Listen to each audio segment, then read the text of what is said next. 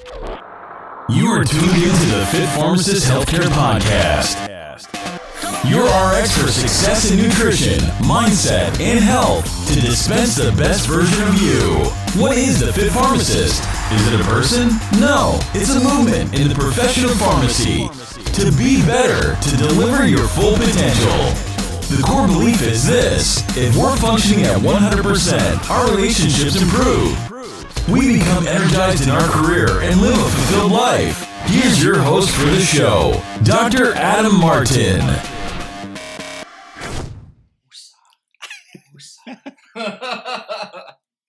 Peace. Yes. As healthcare professionals, we function not only as liaisons for our patients at directing them toward their best health, but as something even more. Someone impactful who's positioned in a role of trust that can literally alter how they take their medications, follow up on their medical conditions, and put recommendations we give them into practice. At the foundational level, the degree of impact we have on those lives that we serve as healthcare professionals depends greatly on our ability to function as teachers. Meeting them where they are, supporting them to feel heard, giving them a voice, and listening to it collectively allow us to build rapport with our patients. This bond will then allow us to effectively communicate potentially life-saving information to the patients we serve. As a pharmacist, I can without a doubt say this skill is what enables exceptional counseling and therefore optimal outcomes, which is what it's all about, positively impacting the health and lives of those we serve. How do you know what's effective, though? What are some things we can put into practice right now to bridge the communication gap to connect with our patients? I was thinking about this question, and then I ran into my 7th grade teacher, Mr. Datillo. Without a doubt, the most effective teacher I've ever had in my schooling, which is pretty lengthy as a pharmacist, I can say. Yeah, you'll get your check in the mail on that one. Make sure my address is right. Don't get that zip code. Yeah. 18 years ago, he taught me about a guy named Nebuchadnezzar, which I can still spell, by the way, and remember it to this day, about him being rich, having plumbing, and because it was lead plumbing back in the day, it caused him to go insane and think he was a pig. This was 18 years ago, and I still remember this. So needless to say, he's pretty effective at getting the point across to his students. He made his class so fun, he literally tricked me into learning. I just wanted to win some candy with the games he had, and along the way I became a pharmacist. So guys, it's my honor to introduce you to the one and only Mr. Datillo, to the Fit Pharmacist Healthcare Podcast. Welcome aboard. Thank you. That was a very nice introduction. I'll give it an A+. Oh, yes. Maybe I get some candy picked from the box. Yes. So guys, if you did not have Mr. Datillo back in the day, just a little insight into him. He taught high school and middle school kids for 35 years and loved doing it. A teacher that loved what he did. Very rare, but very indispensable, and had a huge impact on thousands of people's lives, projecting them to become the best and really fulfill their potential, which is a gift that not many people have. And to meet someone in your life like that is really just phenomenal, and it really is an inspiration. About him, he's always felt that teaching was an incredibly important profession, and he wanted to make history come alive and be dynamic and relevant. His second profession was music, which he loved. He played at weddings for his students and in an actual wedding band. He still performs today in a band of other senior citizens. Actually, before this podcast recording, he had a ukulele lesson. Is that right? No, mandolin. Mandolin. Yeah. Excuse me. I can tell you're not a musician. No. He loves dogs. His is right here, actually. Yes, right here. And he volunteers at shelters and animal friends. He's fascinated with the psychology of a dog and how it shows unconditional love to humans. He's developing a program to bring knowledge about music to kindergarten and first and second graders. Some of his hobbies are working out at his gym daily, which I fully endorse, and reading all he can about nutrition and health, as well as music and dogs. So, enough about you. So we want to know, being such an amazing teacher, going back 18 years, I still remember the excitement. I would literally get to class first one, be that super dork that I still am today. Maybe that's where it started. That's where it Did it come from candy? Is that where this came from? Incentive. Everybody needs incentive. Incentive. Yeah. So that's a key point too, is getting someone to have that buy-in. Right. So as healthcare professionals, as pharmacists, one of our main roles is to teach people very important things: how to take medication, follow up, when to call in. But a lot of times that message doesn't get interpreted or relayed appropriately.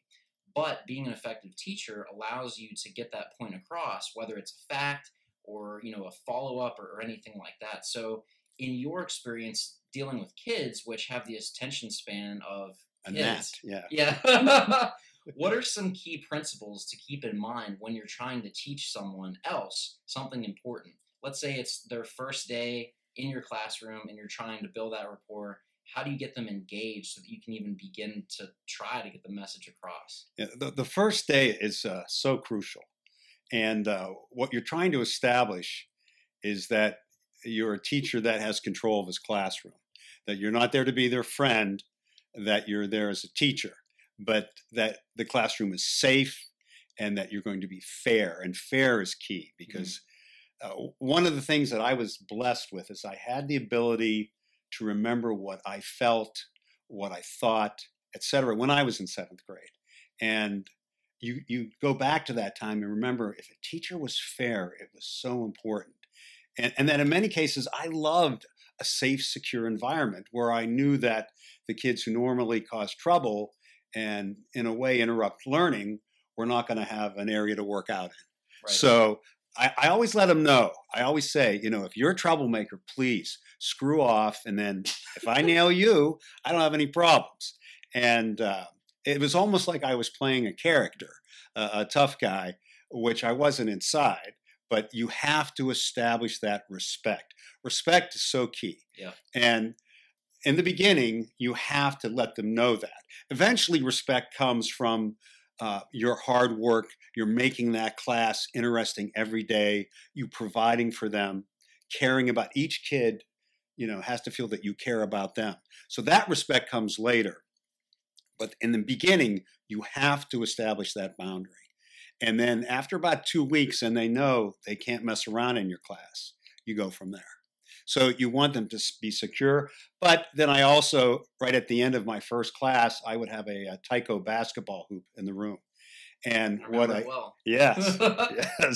And what I used to do is I used to have this little can, and it had the number of every student in the class. You were given a number based on the grade book.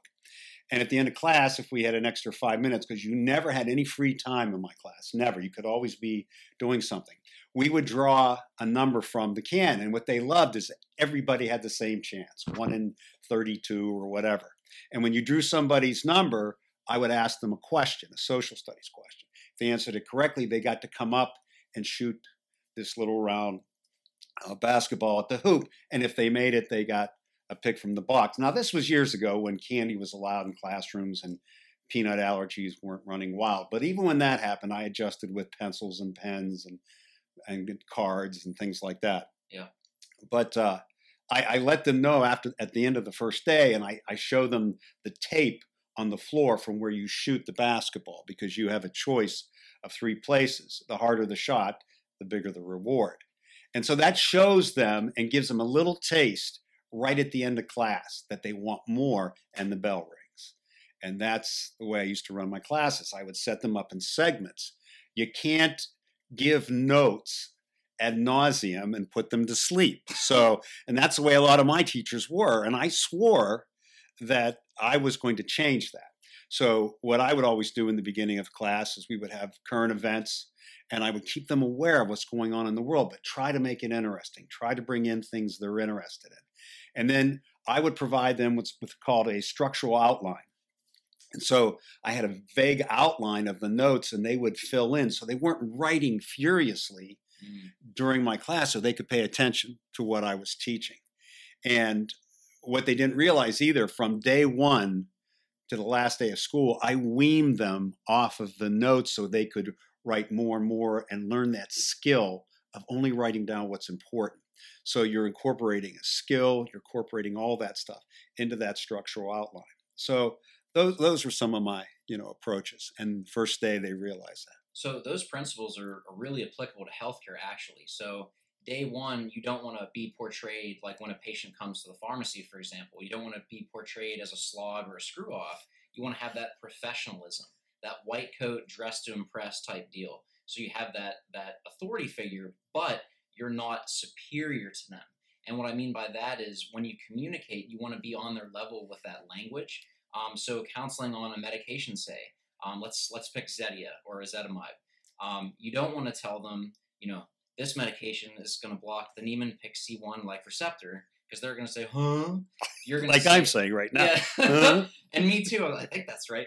But instead say this is going to block the absorption of cholesterol, something they'll understand on their terms. Because if you talk in a way that they can't relate to, they're not going to be able to interpret and put that information into practice. Exactly. Also, with your system of getting that buy-in of actually wanting to, that plays right into adherence with someone that is prescribed a medication for a legitimate purpose, for a condition or managing a condition, having that compliance. So understanding the value, also getting them to have some sort of system that works for them, be it an app or a calendar or some sort of daily reminder, and then having that reward, whether it be follow-up or refill calls or whatever your pharmacy has in place for that. But I think those are all phenomenal principles that can be applied not only with teaching anything, but especially with healthcare in the pharmacy, because getting those points across is really essential to allow people to take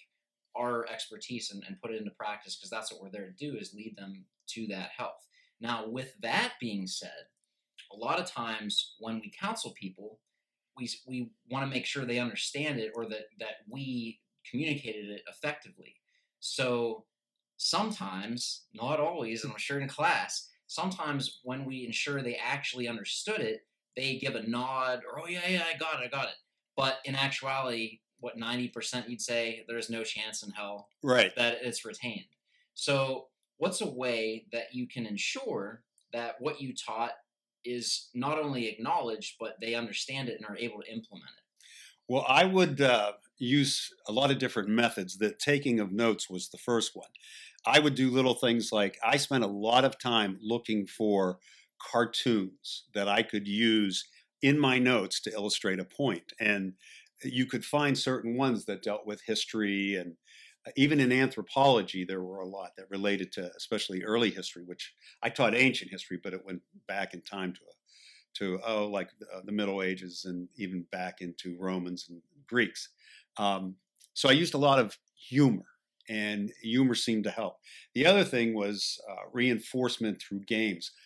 Before we would have a test, I would have a couple days of review, and my reviews consisted of a day of Jeopardy, where sometimes I would even get dressed up like Alex Trebek, and I would maintain the personality of a game show host, and the kids loved that. I would make up professions for them and say, and I would take the time to find out what they were interested in. If a kid was interested in being a doctor, I would make him a certain type of doctor and talk about his background, and they just loved that. So they got into the game, and all the questions related to the material that were on the test. We also did a review where I would put them into groups. That was part of the philosophy of education at the time, is to get kids to work together. So I used to take the kids who were obviously the better students, split them up, and they would be distributed through the groups so there would be fairness. And then at that point, I would give them maybe 50 questions to answer in 20 minutes. So there's a time element. So they go. And every fifth question was something about their culture, a video game, a cartoon, a TV show, something that they related to outside of the classroom. They loved that. And they worked together to answer not only the history questions, but also those questions. And then the winning group would get a pick from the box or extra credit points, etc. And by doing those various activities, we had a game called Mummy Ball, which Adam was fond of. And they would actually sit on the top of the desks, and they would throw a small Nerf ball around the room. And if you dropped it, you were eliminated, but you could get back in the game if you answered a question correctly. So they wanted to stay in the game. They wanted to pursue that incentive. It's like the American way, So they worked hard. They assimilated that knowledge in fun, but yet than on the tests they produced. And the other thing was, behind all of this, I'm trying to teach them skills, deductive reasoning, working with groups, how to take notes, how to pay attention, et cetera, et cetera. It's all skills because, and what used to tick me off is that the experts would say, kids only remember 10% of what you teach them. And that burned me. And I swore I would change that with my kids. And so through repetition and over the year in these games, these kids retained it. So he remembered who Nebuchadnezzar was. Who Nebuchadnezzar was, it's not going to have any effect on his life. But the fact that he could retain things and bring them back, that's the skill. Repetition is the mother of skill. Absolutely. Yes. With what Mr. Tiller just said, that can be translated directly into patient care. So if a patient asks for information on a medication, if you just give them the actual package insert, that's like giving them a textbook. Like, go ahead. But if you guys use some resources like Pharmacist Letter, Clinical Pharmacology, they have frequently asked questions, med counselor sheets of just pertinent information that they want to know. So that would relate to like note taking in school, giving the cliff notes, but not just giving it, but having some sort of analogy. So Mr. Attila is talking about cartoons. If you're in social media, you see the value that info memes have of taking information and literally pictographing the concept so that people who are visual learners can see that. That's one method. Another is having that buy-in with teaching them. So he talked about the value of groups, especially with diabetes care, because it's not just medications. It's diet, it's exercise, it's follow-up, foot exams, things like that. So having diabetes education classes when in a group setting where people might not feel as intimidated because we're all at different levels of learning, and not just learning from the teacher, but also other colleagues, people that have that same diagnosis. Cancer support groups is another thing. Being in the same situation where you can share those experiences and get that support and really build friendships out of it too, is another thing that really adds value when communicating with patients to help them get the handle and best control over their own health. So those are excellent ways to do that. Yeah, I want to add to one of the things, and this probably relates to your field as well, is that you have to make people feel that they're important, that they're respected, and things of that nature. And I was always intrigued by that because I was small in high school, I was bullied, et cetera. So I was incredibly sensitive to that type of thing. And I remember I had a teacher in college who I asked him at one point, I said, he was talking about theology, and I asked him, well, what religion do you follow? And he said, basically, my religion is don't be a dick. Can I say that? Yeah, that's good to go. Okay, sorry about that. But that really hit me. And I think that's all kids want. They just want you to treat them with respect and as human being, and don't do anything that doesn't make sense, to be punitive or anything like that. I used to search for the kid who was picked on or who was very sensitive or who was a wall walker. In other words, he was very quiet. He was a chameleon. He didn't want to be noticed because that was the type of kid that a teacher can influence the most. If you find worth or value in him. So I would find things that they were interested in, talk to them about it, etc. And that's what I think like a pharmacist can do. A pharmacist can talk to people with respect on an even plane. And it's the same thing you do in any walk of life, whether it be business or medicine or teaching, etc. So I think it's fairness and respect, and kids respond to that. And as adults do too. Absolutely. And I think that really talks to the value that we have with our patients and the relationships. Knowing people by name. If you're a pharmacist that works in one store, this is a huge asset you have, is knowing, people having birthday parties, or if they have, events that they were having over the weekend, you can follow up with that. Oh, how was your grandson's party? How was your high school reunion? Things like that. So you can give that personal touch. Personal touch. Now you might say, well, I float from place to place. I don't work in the same pharmacy. Well, the value of addressing someone by name is so profound. Because a lot of people they just think you're busy and don't know them. But guys, you have a cheat sheet. You have their prescription. The name's right you're there. Lucky. Yeah. I see a student. I have thousands of students, and I see them out, and I have to recall their name immediately. Where you get the cheat sheet. Yeah. That's awesome. But what you can do, just say like, "Hey, Mrs. Smith," literally, if you've never like interacted with that person on a personal level, they'll like do a double take, like, "Wait, you know my name?" Yeah. At first they might be a little freaked out, but then they'll realize. And then the next time they'll come in and be like, "Hey, Adam," and then you're like, "Oh, I don't even have my name badge on," but you're supposed to because that's the law. But yeah, you just build that relationship, and that's going to build trust and build rapport. And whenever they ask you a question about medications or what can I take over the counter, what should I do, the impact of your counseling is going to have so much more deeper meaning and value. Just like as a teacher, if they have that rapport, or like me, where I was totally obsessed with the games and the love, I wanted to know like, how am I going to score? Not how am I going to get the answer, but Right. I want to have this outcome, which in your classroom is getting a pick from the box or scoring in the game. But in patient world, it's how do I fix this symptom or Right. resolve this? So it's the similar situation, just different specifics. Right. But having that rapport through respect, talking to someone at their level, eye contact, addressing them by name. It's the things that might seem like stupidly simple, but they have the deepest, longest impact that can really literally lead them to longer lasting health and better outcomes. And to piggyback on what Adam just said too is the fact that when you do something like that, it is amazing the effect it has on people and how they never forget that. I mean, I have students that come up to me that I had when they're 12 and now they're 55, and they say, "I'll never forget that time where you came and talked to me about my dog who had died, and that changed me." And those are little things that you don't think are important at the time, but they are. And it would be a pharmacist expressing some personal interest in a customer, or a doctor being kind with a patient and their condition, which goes on all the time. So I have a couple tips to share in that regard, that just, things that I just put into practice that really resonate with people on that level you just described.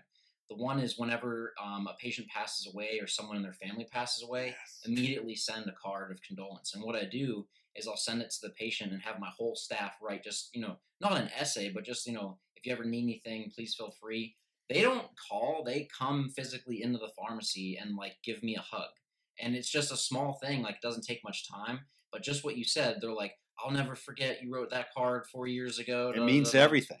That. Yeah. Another thing I do is I have a pack of smiley face stickers in different colors where I work in the pharmacy. So if someone's having a bad day or they need a cheer up, but I know, again, through building personal relationships, which people are receptive to that, because you don't want to, if someone's as you would say, a dick, Yeah.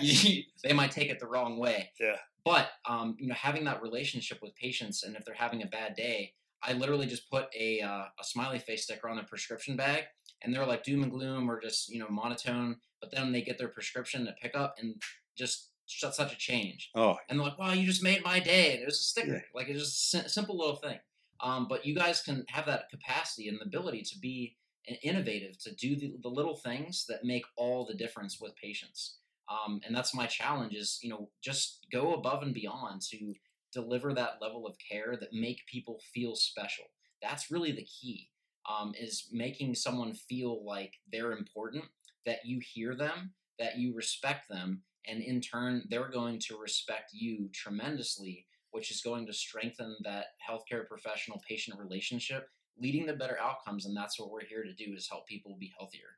Exactly. The human touch is Now, just so important. Absolutely. With that, though, we talked about a lot of good things of what to do. There's a lot of things not to do. So can you touch on anything that you've tried yourself or seen previous colleagues where you just shake your head and say, "Why the hell did you do that?" Yeah.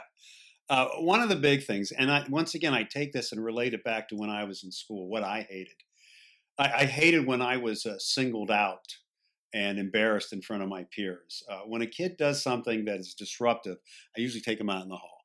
And so I'll talk to them one-on-one, et cetera. And then there are a lot of other things too. I mean, where I would make mistakes is in the beginning, developing my curriculum. Sometimes you get so involved in the curriculum that you lose sense of the humor and other things and the little stories that make the curriculum come alive. And that's what I had to improve. I bought a lot of books and did a lot of readings to find those little things in history that you never learned in school that made history come alive. That little, like the story of Nebuchadnezzar, when I read about it, I was amazed that, because of his place in the kingdom and he was the king, that they had this flowing water and it was a sign of wealth and majesty, and the lead poisoning from the pipes killed him. I mean, it just drove him crazy. So those kind of stories keep the kids' interest, and then you have to relate it to modern day too. And a lot of teachers would just teach the curriculum, and then of course it's the method you use. Like I remember I had one teacher that would write notes on a board an entire period, and all we would do is copy them. It was terrible. It was the most boring thing. And in fact, on Facebook, one of my friends from high school, he's now 66, and he said he remembers how boring that was. You gotta use better techniques. So I tried to totally change my techniques. They constantly evolve. And the other thing that I didn't do enough of in the beginning was listen to students. Students have such great ideas themselves. And when they know you're receptive to listening to their ideas and maybe even incorporating things in class, like some of the things I've incorporated in class, the ideas came from students. So that's another thing that I think I didn't do enough of in the beginning. That goes a lot with leading your team as a pharmacist with your technicians. Having that, so you're teaching them, how to treat patients the best and how to have an optimal workflow. We were just talking about baristas at Starbucks being understaffed. I was like, oh, that sounds like a pharmacy running around, this and that. Yeah.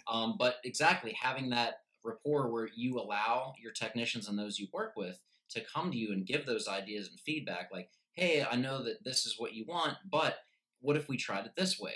And just, being receptive and listening to that, not, jumping in the water, but, oh, right away, let's do it. But just, analyzing, listening to it, hearing their rationale can really improve things. And for me, that's helped a lot throughout the years, for sure. Right. So listening is definitely key.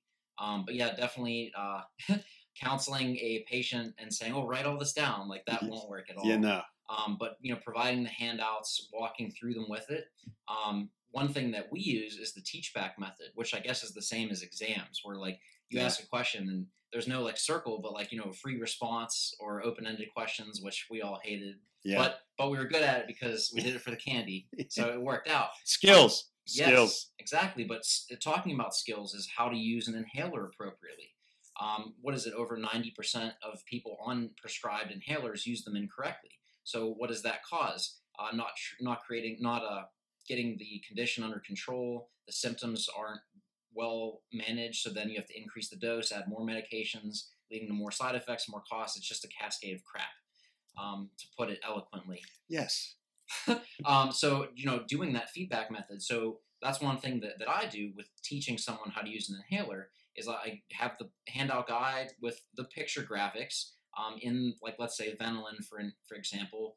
Inside that package insert, they have each step laid out with the text and also pictures going through each thing, using the inhaler, puffing it, things like that. But going through it while they have the notes and then getting some sort of affirmation that they understand, or using that nonverbal reception of, do you get it or not? But then once you're done, say, okay, just to make sure that I taught it or explained it appropriately, can you please teach it back to me? Right. Just to make sure that I didn't miss anything. So taking the responsibility, like Mr. Attila said, not singling them out, but, taking the ownership, even if you did do it to your best ability, just saying, like, put it on me. I might have done something wrong, but I just want to make sure that you get it. Right. So that way it takes that singling out of the equation, allows them to practice it right in front of you, and you can give feedback and alter your counseling or teaching methods based on what you see. Exactly. So I think that's really good too. One thing that we all want to know, if you're listening to this podcast, you are into improvement and always bringing your best. And even when you get there, what can you do more? What can you work on even to grow to a better degree than you are now? So in the teaching realm, we get these skills, all these tips we've implemented. What are some ways, or how can we improve our skills as teachers to increase our effectiveness and methods on an ongoing basis that you've tried or that you would recommend? You mean the methods, or how we go about, like how did I go about? Yeah. How did you constantly look for improvements or ways to get better? Okay. I first of all, you want to try to locate all of the teachers in your school that basically are known for doing a great job. And then if you can't observe them, at least talk to them, get their feedback, get ideas. A lot of teachers that have experience and they're dynamic, excellent teachers, they're key in training the younger teachers. And I used to try to seek those people out and just kind of pick their brains for methods. And then it's trial and error. I've tried many games in class to reinforce knowledge, and some work and some don't. And Twister. What's that? Twister didn't work. No, I didn't use that one. But I have tried a lot of different things. And also, like teachers have in services, which sometimes tend to be a little slow to be nice, but once in a while you find something in those in services. And I encourage administrators to try to bring in teachers that or presenters that would actually help teachers in their classroom and make it more dynamic and interesting. So it's a constant seeking, and a lot of times it's just part of your personality. It's just like in the field of music, you're always looking to make it sound better and to find little techniques to project out to your audience. And the same way with a teacher. Just like when you have like pharmacy manager meetings, or there's a new initiative or policy that you have to relay to your technicians or staff that you work with, you want that feedback, just having that open dialogue of communication. Like you said, always seeking to improve in any way that you can. Right. So, rapid fire time. Looking back on your 35 years of teaching, how would you handle a student who fell asleep in class? Oh, this is like an interview. They always give you this question at an interview and everything. First of all, no one fell asleep in my class. I was going to say, well, my voice was so loud. You could tell by here, the projection. And plus, I almost took it as a personal front that I was not being dynamic enough or interesting. And of course, I would use my voice tone and raise it and things like that. But, and to be honest with you, I remember a few kids falling asleep like after a test or something like that, but it's kind of hard. And if I saw a kid being drowsy, I would run over to that side of the room as I talked and things of that matter. So, but I've never, with the way I approach teaching, it was kind of hard to fall asleep. Oh yeah. Yeah. Of course, every teacher's going to say that, but yeah. What about now? Back in my day, this was just becoming a thing, but cell phone usage in class. Did you ever experience that? Yeah, well, I'm too old for that. I really am. I mean, cell phones came in. I'm going on 67, and I retired 10 years ago. So I was right on the fringe of that. Kids had cell phones, but very few, and they were never around in school. My wife is a teacher now, and she has to deal with it. It can be a problem, especially in cheating. And, I was a master at dissuading cheating. I mean, nobody cheated off me. The reason I ask is a lot of times in the pharmacy, we try to counsel or talk to patients and they're on their phone. So just wondering if she has found, or you have found, any ways to still be respectful, even though they're not being in the best of respects. Being on their phone, we're trying to deliver that message. But if there's a way that you found to break that barrier that's effective while still being as respectful as possible. Yeah, I know personally, I have heard teachers that will collect the phones in the beginning of class and then return them at the end. We can't do that in the pharmacy. I know, you can't do that. See, to me, that's a pretty foolproof method. But it's tough. I mean, because it's so disrespectful. If you're talking to a patient and you're a pharmacist and they pull out their phone, it's like, hey. So sometimes it's just common sense that they shouldn't be doing that. But I don't know how you would handle it. With a teacher, of course, we always have that authority that we can place their phone somewhere else. And then we can always, report the student to the principal. So reporting it to HIPAA. So just saying like, hey, I have to have some important information with you, but I don't want to violate your HIPAA rights. So right. You could try that. Nice. Card. I like that. You see, that's one thing that might work for you guys. Or you before you go to that route, you could try to some nonverbal communication of just silence. So just staring, the stank eye. Yes. Sometimes that gets it across, but if they're deep in convo, you could try that method too, because we want to make sure that message does get across. Or saying like, hey, I see you're busy. Is there a time that you can call back or I can call you to go over this because there are some important things that I want to discuss. So that might be good too. Yeah. What about if a kid kept cutting class or not coming to class? So we could relate this to patients not picking up their refills or they're not on track. That's why I asked that question. Right. As far as cutting class, once again, I didn't have a big problem with that because I tried to create an environment where kids wanted to come to Everyone class. wants candy, man. Well, it wasn't just the candy too. I think it was I think it was the dynamic nature of the class, and like it was very gratifying for me if when the bell rang, some kid would say, "Wow, it seems like we just got here." Yeah, that was the best compliment I could get. So, yeah, it's something that you have to make dynamic so that they want to be there, and kids picked up right away. For example, Friday was always big test day, so kids would have 4 tests on one day, and I'd say, "Okay, I'm going to move mine." So I would move my test to another day, and then my class became their safe zone. So they would have 3 tests. They would come to my class, and we would play a review game for my test on that day, like Friday. And then maybe I would give my test the following Tuesday. And the kids respected me for appreciating that it's not fair to have that overload, 4 tests in one day, And then, so mine was one they look forward to coming to. So things like that, Gotcha. That really plays true with the healthcare team, with who you work with in the pharmacy. Me, for example, I have phenomenal technicians that I work with. They bust their butt. They bring their A game every day. So they're going, this is my view, and I've told it to them. You guys are going to be here anyway. Why not have fun? So literally, we've got like Torque It Tuesday. We can play some music on Pandora if it's like super stressful or someone's having a bad day. I literally have a channel on Pandora called Happy Radio. So if it gets too negative up in there, I've seen that. They know. Yeah. They know what goes down. But each of them are phenomenal, and they bring their own unique assets and gifts to the table, whether it be communicating with the patient super professionally, really knowing the inventory system well. They all have different gifts. So acknowledging that and letting them know that you are special in this respect makes them feel like we talked about earlier, not just for the patient, but with those you work with. Because we all know your technicians make or break your day. Like, you're a pharmacist, but everything else depends on your techs. They are your life force. That is a fact.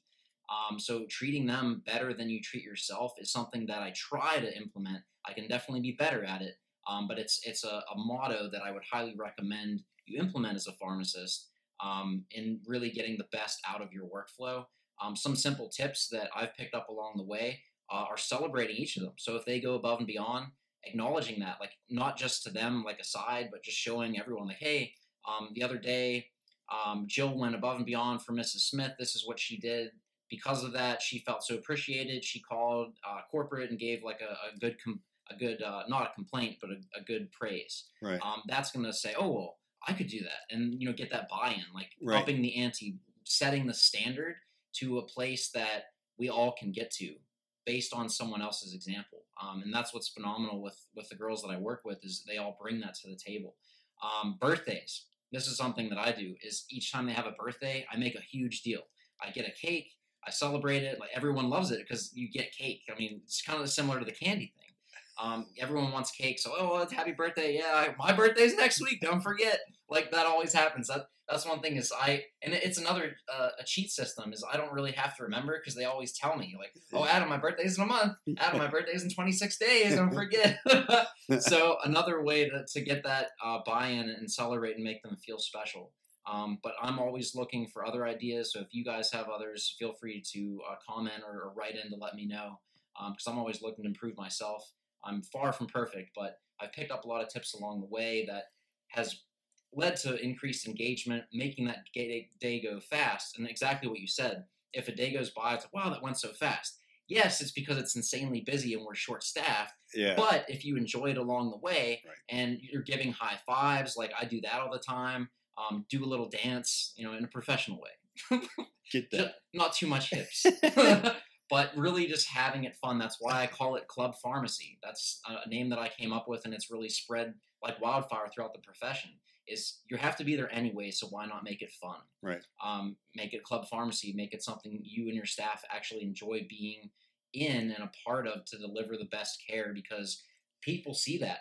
Like, if you're short-staffed or have a day, you'll get complaints where they're like, oh, they look overworked or they look tired. But if you're engaged and you're having fun at work, you're still staying professional, they're going to be like, wow, you guys are really jiving today. Or like like you have a very loud, caring voice, and I laugh a lot. People are like, "Wow, you're having a great day." I'm like, "Yeah, it's a Monday. Of course, it's a great day." Punch drunk. Yeah. But anything you can do, the little things that add up and get that buy-in to really help the staff thrive. That's going to be seen by the patients you serve, and they're going to want to talk to you. Who's going to want to talk to a miserable person? Or who's going to want to talk to someone that clearly is enjoying what they're doing? Not to say it's not stressful, because let's be real, it's pharmacy. Right. That's stress Sure. is a synonym. Yeah. But just like teaching, I mean, I'm sure you lesson plans and you've got quotas to meet, and you got to get certain standards on tests and things like that. So regardless of what the job is, you've got that stress and you've got those things to meet, and that's with everyone. But you have to do it anyway. Why not make it fun? Well, and you can't bring it into the classroom. Mhm. That's the whole thing. A lot of people, at least the teachers I had when I was young, a lot of them were just miserable. And when you would have that one dynamic, upbeat teacher, it just changed everything. Yeah. And that's who you want to learn from. So. And then they set the standard, and other kids would talk like, "Oh, I love Mr. Natilla's class." And then I'm sure some teachers got jealous, like, "Oh, I want a box, I want candy." And then all of a sudden they'll start bringing in, treats and trying to be creative, which is good. It's not judging or putting other people down, but it's raising the standard to inspire others, Right. which I really feel you did, not only for the people you worked with, but also the kids, because then they're like, "Wow, like I learned so much and I didn't even like realize it or try. I really just wanted to win the game. Right. What if I could take this and apply it to math or to English or pharmacy?" Yeah. So, But at the high school level, I never had, you didn't have picks from the box or anything like that. So you had to do it with creating that environment that brought in a sense of humor, fascination, everything. yes. And with history too, with all the movies that they've made, I would quote and show different clips that I could with the violence and language and everything. And that's the way you would hold their interest, So 7th grade is one way, and then of course high school was another. But you always have to search out what that way is. And So being innovative and catering to your audience. Exactly it. So that's why relationships are so important, because if you try to, do a pick from the box with a 50-year-old, it ain't gonna work. No. But if you try to quote, like, if you try to sing a Sinatra song related to it, the kids I played Sinatra once. Oh. Yeah, Do you want to sing for us? No, it's okay. No? No. I'll be here later, so you can pay your waitresses, and I'll be in the foyer signing 10 by 8. So, oh, okay. You can get my address too to send that with the check. Okay. Right. But yeah, that's where it's at, guys, is really getting that relationship established, that rapport with the patients, so that you can do these things. And getting there comes from innovation, letting your passion shine, and really delivering that message in a way that is receptive by the people that you're serving. And using that intuition with their age, with what their preferences are, and that comes from knowing the person that you're working with. Exactly. Any final tips you want to leave us with? Knowledge nuggets. It's interesting to me because I taught this gentleman when he was 12 years old, and he was just a little peanut. He used to run into my class. He was obsessed with the games, and great student, good kid. But it's overwhelming and gratifying to see how far you've come and thank you. in your profession and how well you're respected and everything else. And the other thing I find fascinating is that you speak very well from being from Pittsburgh, but once in a while, like say color for me. Killer. You didn't say color, just like downtown I know. Yeah, it's like when I teach about Dwight Eisenhower, So So I didn't mean to pick on you, but oh no, I love my. You snuck that out. I just thought yeah. it was awesome. It was about 15 minutes ago, but I remembered. We've got the Pittsburgh pride. We got to get it in there. That's it, buddy. All right, well, we're going to head downtown. Okay. That sounds good. So, guys, it's been an absolute pleasure having Mr. Natillo, my 7th grade teacher, on the podcast. Thank you, buddy. He's really delivered amazing value because, again, what we're doing, what I try to do is deliver simple solutions to some of your biggest questions to make your job easier, more enjoyable, and allow you to deliver better care to your patients. And I really feel that going back to the basics is sometimes the best way to do that. So why not go back to the best grade ever, 7th grade, and bring that back? So hopefully you guys have seen the shifts that can be made from school, from a teacher classroom setting to school in the pharmacy setting, because at the end of the day, that's really what we are teachers, guidance. for patients to live their best lives and for our staff to deliver the best care possible as the healthcare team. So thank you guys for listening in. Dr. Adam Martin with the Fit Pharmacist Healthcare Podcast, signing off with my teacher and friend, Mr. Datillo. Thank you. Thank you guys for tuning in again. We will see you next time.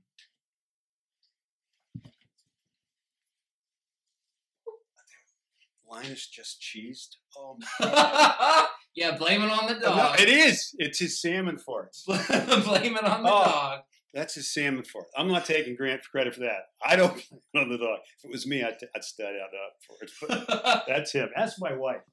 The great thing is he doesn't know this is still recording. Is it? It's going to be the intro. This is going to be gold. I can't wait for this. Oh, my God.